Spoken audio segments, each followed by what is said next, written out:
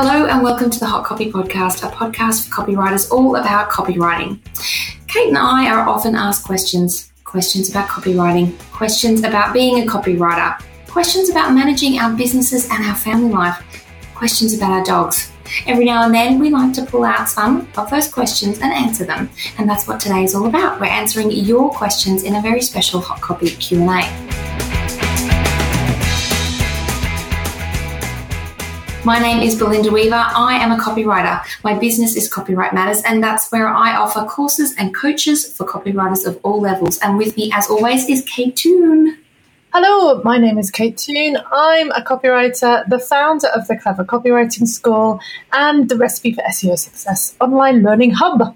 So as I mentioned, Kate, today's all about questions and answers, and we have actually got quite a few questions lined up, so I say we just dig in.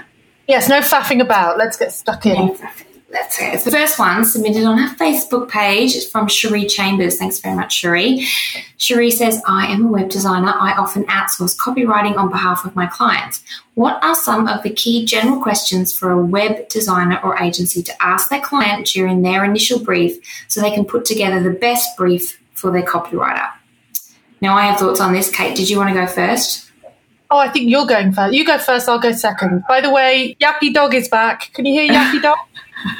Of course we can. Dog. Oh, I love that dog. Not at all.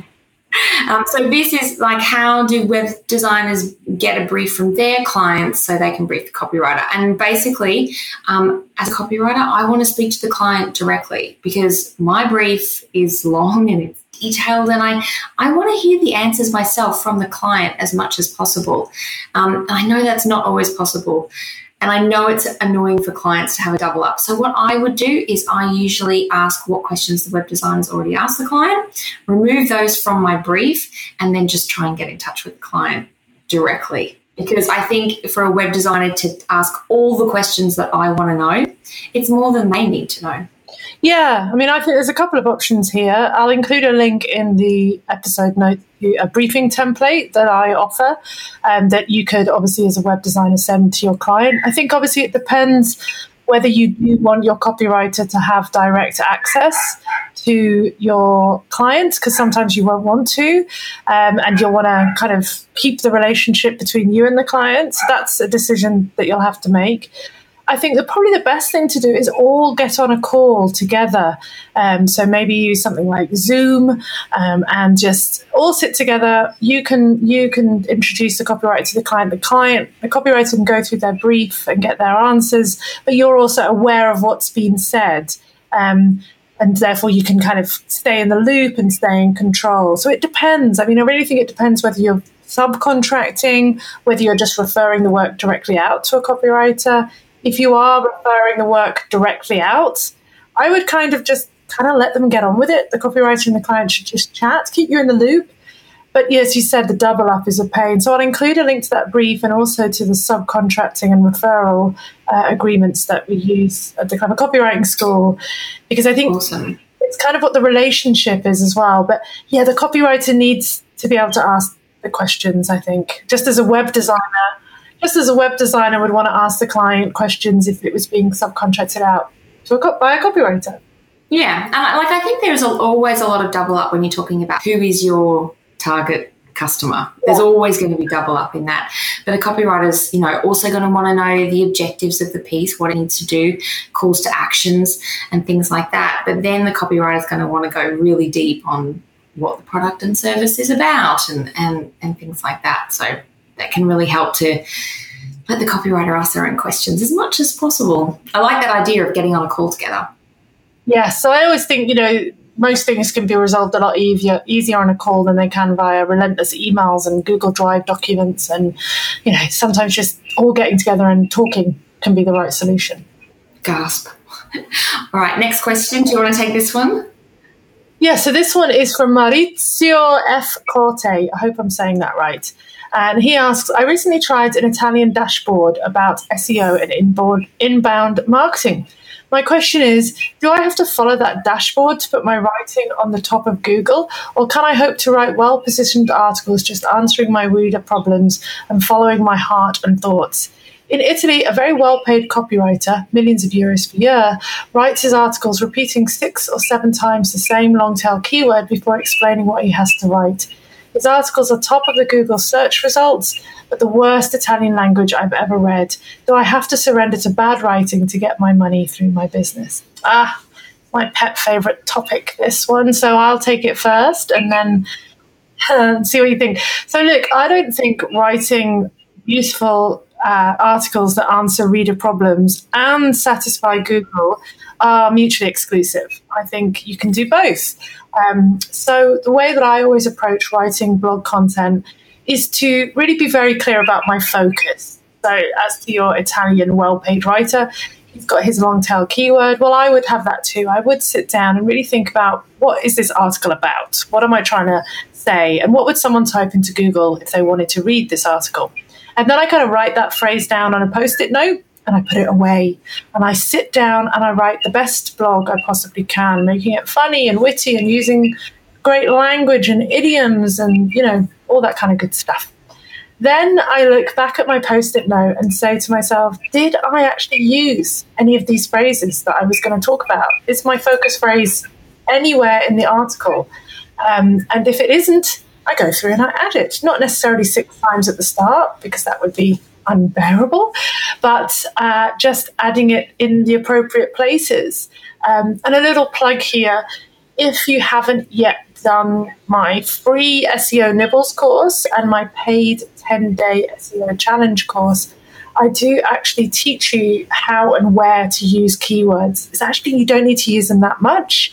And I also provide with that a free blog post template that's pretty much a paint by numbers. It says, hey, use your focus keyword here. Don't use it here. Use a synonym here. Don't use it here.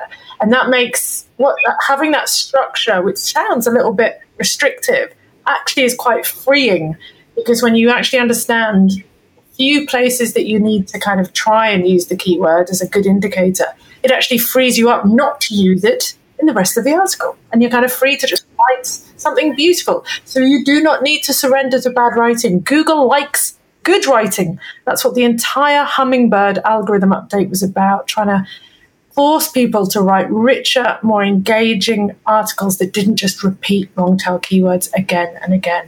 But of course, there will always be that one person who does the wrong thing and does well with it, but don't use him as your benchmark. I'm sure he will have his day. Yeah, that's exactly what I was going to say, actually. It's always a bit gutting when you see someone succeeding by doing what is technically the wrong thing. But absolutely, it's a long tail game. Boom. And I think customers don't like that kind of content. They don't. And the thing is, there could be lots of other reasons why he's ranking really, really well, not actually the fact that he's doing that. There's causation and correlation. It could be because he's had a site for a long time. He has a lot of people linking to him. There could be lots of other reasons that are actually the fact that he's doing this naughty thing could actually be impacting him, but he's got other things holding him in that top spot. Don't do what he does. Cool. The next question, Angela Rogers asks, what percentage would you say your writing is intuitive versus process-driven? I love this question. Is it okay to write something based off your gut feeling, or should you have a logical research behind it? So I think this question classically embodies the difference between you and I, Kate. I was just about to say that. Which I love it because it's mainly process for me. Now, the longer I have written copy, it feels more intuitive, but at the end of the day, I'm very technique oriented. I like reading about techniques, talking about techniques, and digging into the nuts and bolts of construction of copy. And the more I do it, the more intuitive it feels. And it's not that there's no gut instinct for me writing. But personally, I think it's good to understand the technique to see if maybe my gut instinct couldn't be improved a little bit. How do you approach this, Kate? Let's prepare to be shocked. No, I mean, look, I do have processes. I mean, gosh, I built a whole business around helping people with templates, and I have a very sort of kind of vaguely restrictive process for my copywriting, for flow. And, I have 4 drafts. We've talked about this on previous episodes: skeleton, first, second, third, and final with proofing. So, but I guess the difference is, I don't use swipe files. I probably should. It would save me a lot of time. I don't have templates. Now I do think a lot more about formulas, but that's really your influence, Belinda, because I never really did that before. So I do try and think about formulas a bit more. But often, yes, I'll just sit down and just write whatever dribble pours into my head and just get it down on paper. But I'm very much somebody who likes to start with like a messy lump of marble and then hack away at it, rather than having the pieces perfectly formed and slotting them into place. I kind of like editing and moving stuff around and fiddling, and that's why that works for me, just to be able to intuitively write whatever comes to mind and then look at it fresh the next day and start hacking away at it. That's how I like to work. Which is really interesting, because that's exactly how I write my first draft as well. Oh, there you go. And we got another question from Lyndall Talbot, so I'm going to jump ahead because she asked us to talk about our initial process, and that's kind of what we're doing at the moment. And although I like the construction element of writing copy, as well as all the process nerdy stuff around writing copy, I kind of like to write with the brief and the client voice in my head. So I just have the brief and have their voice in my head, and I just start writing, and then I like to kind of move it around and organise it. You know what I do? I write with my own voice in my head and then spend a lot of time persuading the client that that's actually their voice. Makes that a lot easier. So the next question we have is from Brooke Crawford, who's Brooke Crawford, who's a member of my Clever Copywriting community. And she asks, how do you put together a portfolio? Is there something better than Word to pull it together? Does it need a cover sheet and index? So obviously, there's different types of portfolios. Obviously, mine has always been purely online. So I have a page on my site, which you're more than welcome to look at katetoncopywriter.com.au, which has samples, I've got an area of clients and all the different logos. And, it's pretty standard. You click on a sample and it downloads a PDF of that piece of work. There's actually not much in there, and lots of it's very, very old. But, that's what I started with back then. But in agency terms, you'll often hear about people talking about their book. So, you'll see adverts for like art directors saying, hey, I'm looking for a copywriter to collaborate with. Please send me your book. And that comes from days of yore where people used to carry around a big leather folder with samples of their print work because there was no digital. Now, these days, I'm not sure many people still go to that extent. I think they would often have their work online. But, if you are in a classic agency environment, then, you may want to create something that prints off some of your stuff so you can take it along to interviews and things like that. Never have I had a brand, an agency, or a small business client ask to see my book. And if anybody ever has said, can I see samples of your work? Then I literally pull together a little PDF, which is really straightforward, like a PDF document with a little front sheet that has my branding on it. And in there might be like 20 different samples of different work. And I just email that off to them or pop it on Dropbox so they can download it. Is that how you do it? Yeah, mine was on my website as well. And anytime I worked with an agency, they were more than happy for me to refer them to my website portfolio. And I had screenshots, client names, and like a mini case study. And I took screenshots because I used to have links to, say, the website. And then inevitably the website gets edited and it's not your copy anymore, or it kind of resembles your copy. So I would always take screenshots of work that had been published and just have a little mini case study, challenge, solution, testimonial. And, I very rarely kind of had interviews with agencies where I would go and take a physical thing. I did have a few, and I felt I was more confident without paper in my hand. So I would just always refer people to my online portfolio, and I never had any challenges with that. Yeah, I always remember it's actually not that funny. When I was at university, I used to write for the student paper. It's a very well-known student paper at Leeds University. And I used to be features editor there and write articles. And I'd also lay them out as well. Like I would do the typesetting and the graphic design. And back then I thought I kind of wanted to be a graphic designer. So I went for a job in London. They advertised it in the Guardian newspaper. And it's like, the Guardian newspaper, you'd look in the media bit and there'd be these amazing jobs. And it was to be like a layout artist for medical journals. I mean, gosh, what was I thinking? But, I just left university. It looked fantastic. It was right in the heart of, it was Jermyn Street in London, beautiful bit of London. And I sent them a couple of examples of my work, like the 5 things that I'd laid out. And then I travelled all the way down to London from Leeds. It cost me a lot of money. I got an outfit, got some new shoes, went into the interview and they said, "Oh, Ray, we loved your work that you sent through. It's really amazing. Can we see the rest of your book?" And I was like, that was it. That's all I've ever done. And their faces just looked at me like I was a complete fool. Do you know what I mean? And I left and I didn't get the job. And that's why I am not a graphic designer. And that is why I am a copywriter. So there we go, little tale. I'd forgotten that, but it just reminded me of the one time where I wished I'd had a book. So there you go. So, Brooke, a couple of options for you there. But it doesn't have to be complicated and it doesn't have to be super sophisticated unless you are going for big agency face-to-face interviews. The next question we have is from Di Clements, and Di asks, how do you get over the ask for deposit fear? How do you know how long work will take so you can give a client a realistic timeline? So 2 questions snuck in there, but they're really crackers. The first one, I would say know that asking for a deposit is entirely standard within so many freelance industries. So it shouldn't be a surprise to a client. It's also your process and you can explain it to clients as that's the way it is. Like, hi, this is how I work. Once you approve the proposal, I'll send through an invoice for 50%. And once that's paid, we can get started. Boom. That's it. Don't feel like you're asking for a deposit.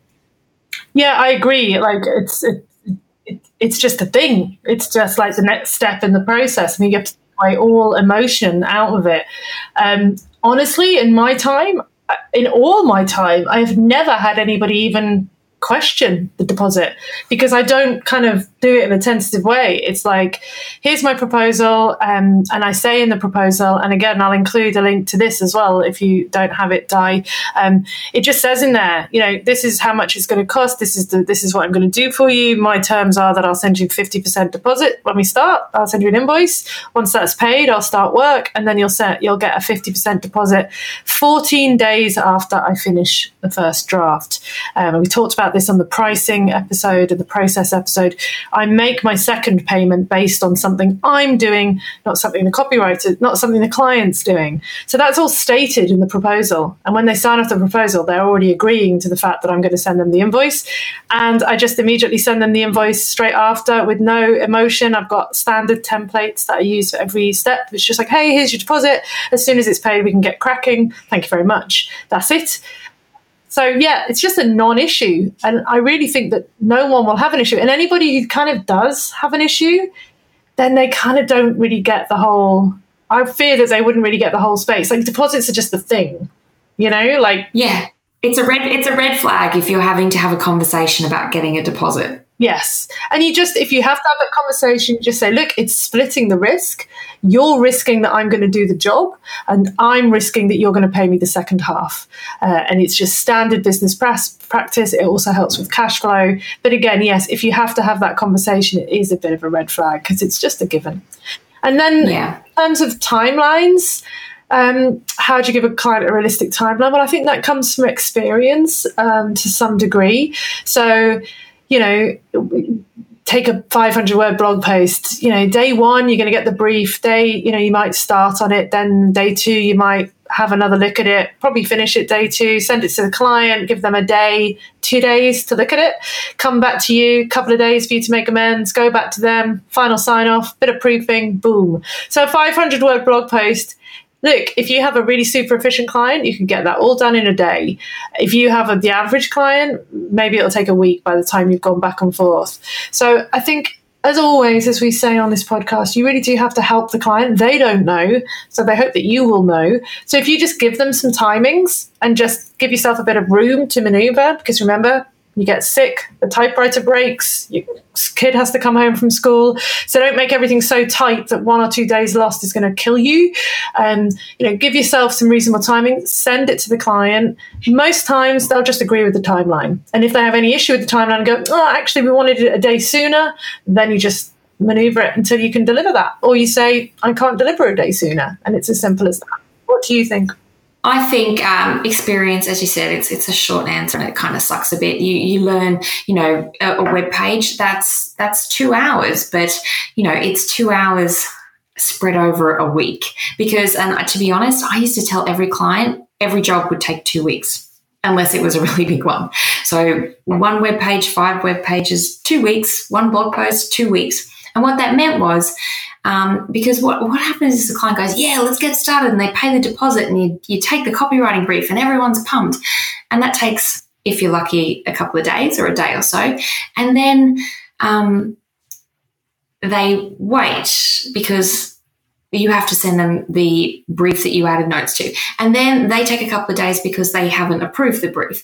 And all these kind of little trickly things add up. So I always used to set a kind of faraway date, not, I can get that web page done by tomorrow, because clients always tend to take a little bit longer. So I always used to add lots of fat in. And then if I could deliver faster, then I would.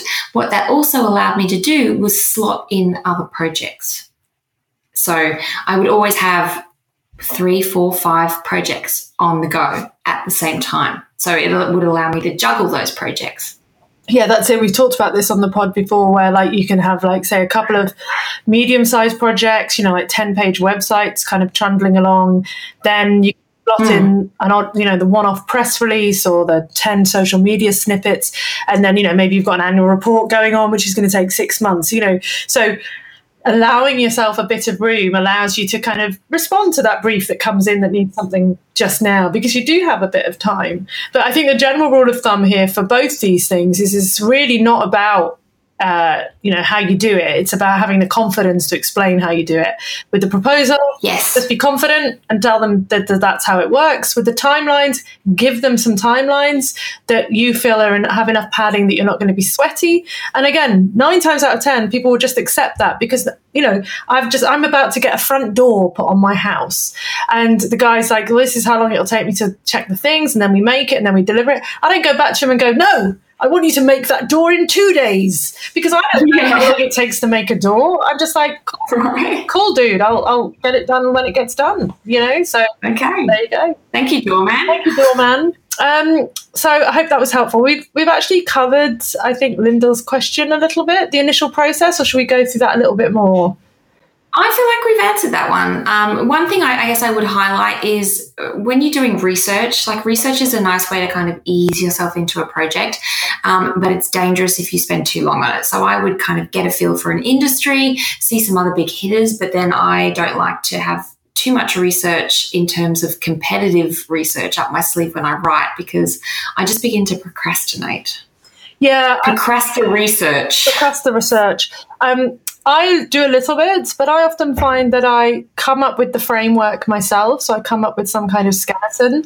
And then, if I get to a point, the client said, we really want to talk about this aspect, and I really don't feel I have enough information, then I go and do research for that little bit. So I might look at some competitors or do some reading so that I can fill out that little bit. Because obviously the more you look at competitors, the more it tends to end up sounding like competitors. And those those dreaded clients that come along and say, I pretty much just want it to be like this site. And you're like, but we all obviously look at competitors. That's a great starting point. But yeah, I'm somebody who researches kind of iteratively as I go along to fill gaps, rather than sitting and doing 5 hours of research before I even start, because I get bored with research. I find research quite boring. So yeah. Absolutely. Liz asks, what's the best way to showcase work you did as a subcontractor?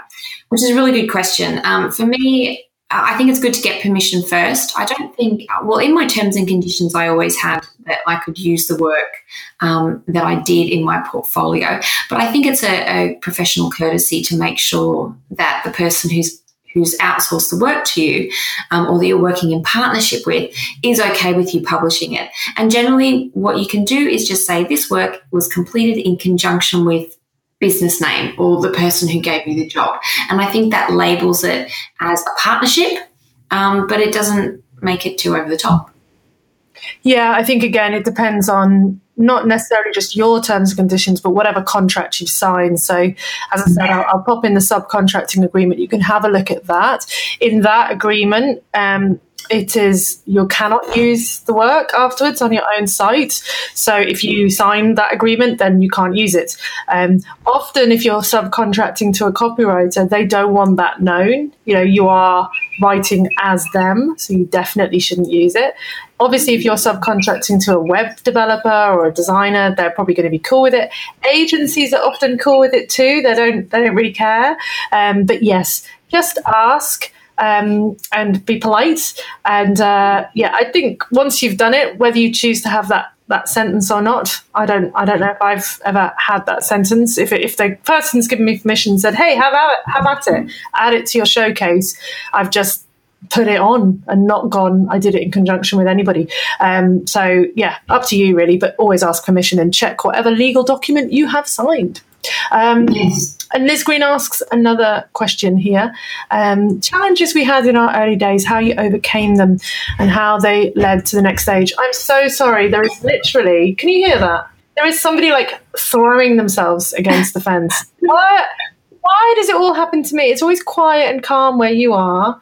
And where I am, there's nutters everywhere. So that's one of my big challenges, Liz. But in terms of the early days, I guess, gosh, so many challenges in the early days. The first was like, where is my next job going to come from? And, am I going to make enough money to keep doing this and feed my family? So I was very hand to mouth when I started and, learned a lot about cash flow and charging deposits because otherwise I wouldn't have eaten. And then after that, it was all about processes. You do seem to have the same problems again and again, the same stumbling blocks where things don't work. And that's how I developed all the templates that I now sell. Some of them are borrowed from agency days and converted, but pretty much I have a document with my email templates in it because I was writing the same emails again and again and getting quite emotional about the emails. That person who hasn't paid or the person who said they would deliver the amends and I scheduled the time and they haven't come. And you spend hours agonizing over how to write that email. But once it's happened 6 times, it's like just develop a standard email and then just send it without emotion. So yeah, a lot of it just comes from having a hideous experience of one form or another, taking a step back and giving yourself a little bit of time with those nice extended schedules we talked about to go, rather than just lurching on to the next mistake or the next thing, stopping and going, why did this happen? And really looking at why you got into that icky situation with a client and taking ownership of what you did to make it happen. Because usually it is 50-50. The client didn't deliver the amends because you weren't clear enough that was their do or die time. Your email wasn't clear enough, or you didn't give them a timeline, or you didn't chase them up. You take on what your own responsibilities are and then create something that means that next time you know how to deal with the issue. Yeah, I absolutely agree. That's exactly how I've approached the last X number of years of copywriting as well. I have to say, I think in the start, I was blindly optimistic about my future. So confidence and comparing my success and stuff like that wasn't a big issue. So I didn't really experience self-doubt about this being the wrong thing for me. I was blindly optimistic. But where I failed was I didn't know how to run a business. So, I had some good cracks at it. But like you, Kate, slip-ups would happen. Like I would quote too small and I'd be like, okay, I need to make a quote bigger for that kind of project. Or I wouldn't get the deposit and I'd be so excited about getting started that I would just continue and it would all go tits up. Or I would continue on a project kind of flogging a dead horse when I'd had lots of warning signs that the client was a bit of a knob.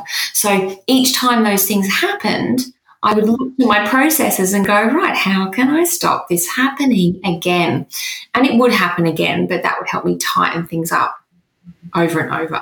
Thank you to all the knobs for helping us improve our process. Thank you, knobs everywhere. Well, that's it. What a great note to end on. We're ending on knobs. Yeah, that's right. But, you got to, if you have a good mindset and you can look to fix it, it'll just strengthen the service you deliver. So, yes. Moving on from knobs, let's wrap it up. So regular listeners know that this is when we read out a review of the show. And today we're giving a shout out to Emma Rosebell from the UK.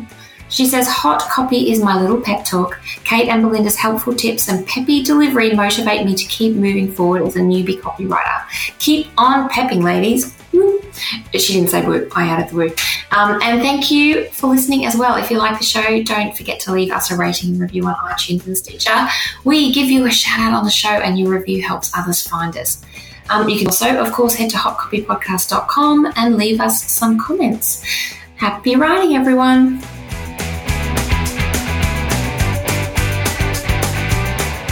Thanks for listening right to the end. If you enjoyed this podcast, you might enjoy my 2 other podcasts. I have one called The Recipe for SEO Success, which is all about SEO tips, advice, and helping you grapple the Google beast. And my other, The Confessions of a Misfit Entrepreneur, which is all about dealing with the stresses of running your own business. You can find both of them on iTunes and Stitcher, or wherever you listen to podcasts. Let me just delete that one. That's cool because I'm going to Jamiroquai next week. Oh, really? Yeah, he's playing in San Francisco. I love Jamiroquai.